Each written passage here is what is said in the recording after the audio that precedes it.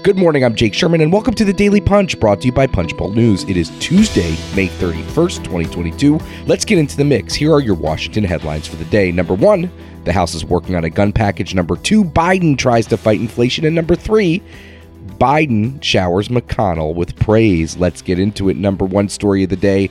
This is interesting. The House Judiciary Committee will hold an emergency hearing markup on Thursday to put together a package of gun control bills.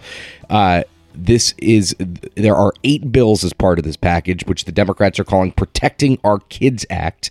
The package includes bills that would raise the purchasing age for semi-automatic rifles from 18 to 21, ban the import, sale, manufacture, transfer, or possession of high-capacity magazines.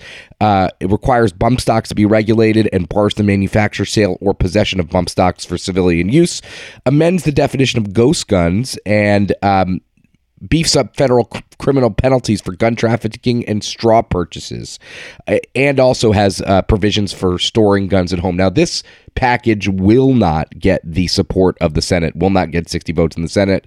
No chance for that, but it does seem likely this will pass the House of Representatives, and it does show an urgency, at least a political urgency, in the House to get to take some action on guns. Now, this is happening on a parallel track to what Senator Chris Murphy of Connecticut is doing in the Senate, which is trying to get a gun package that could get 60 votes. That's going to be a much more narrow, targeted bill, which could include things like red flag laws or incentivizing states to create red flag laws. So, what should you make of this? This is just another sign of the political urgency and another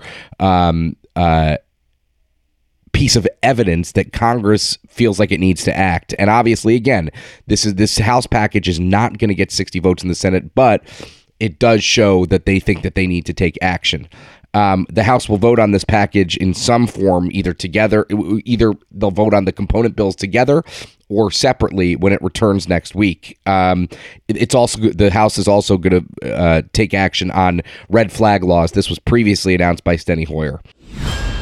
Number 2 story of the day, Biden tries to take on inflation. A few pieces of evidence here about Biden's political urgency on taking on inflation. He is meeting today with Fed Reserve Chair Jay Powell.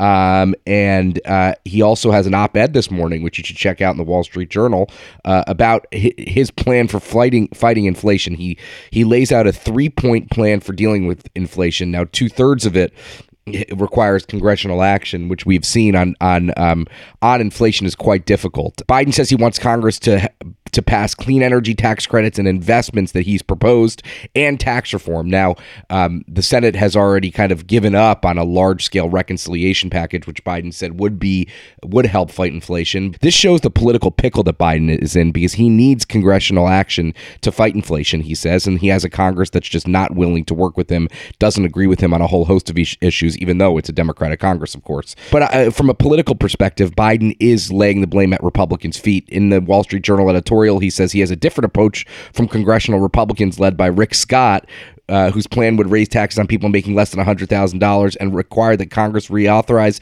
bedrock programs like Medicare, Social Security, and Medicaid every 5 years. Another example here about how Rick Scott has been the punching bag for Biden and for Democrats since he put out his own plan, which was, by the way, not embraced by anybody else practically in the Senate GOP. Number 3 story of the day, Biden says McConnell is reasonable. Now, this really raised the hackles of a lot of Democrats yesterday. Biden, in a gaggle with reporters, said that Senate Minority Leader Mitch McConnell and John Cornyn are rational Republicans. Now, there are not many Democrats these days who think that Mitch McConnell's a rational Republican. He has I think that's in the understatement of the century. A lot of Democrats are quite frustrated with McConnell and think he's not a faithful actor of the political process. But Biden was talking about putting together a gun control package, and he's clearly trying to get Republicans on board and trying to leave Republicans with a good taste in their mouth, so to speak, about him and about gun control. But this was quite the talker yesterday on Twitter and across the political spectrum.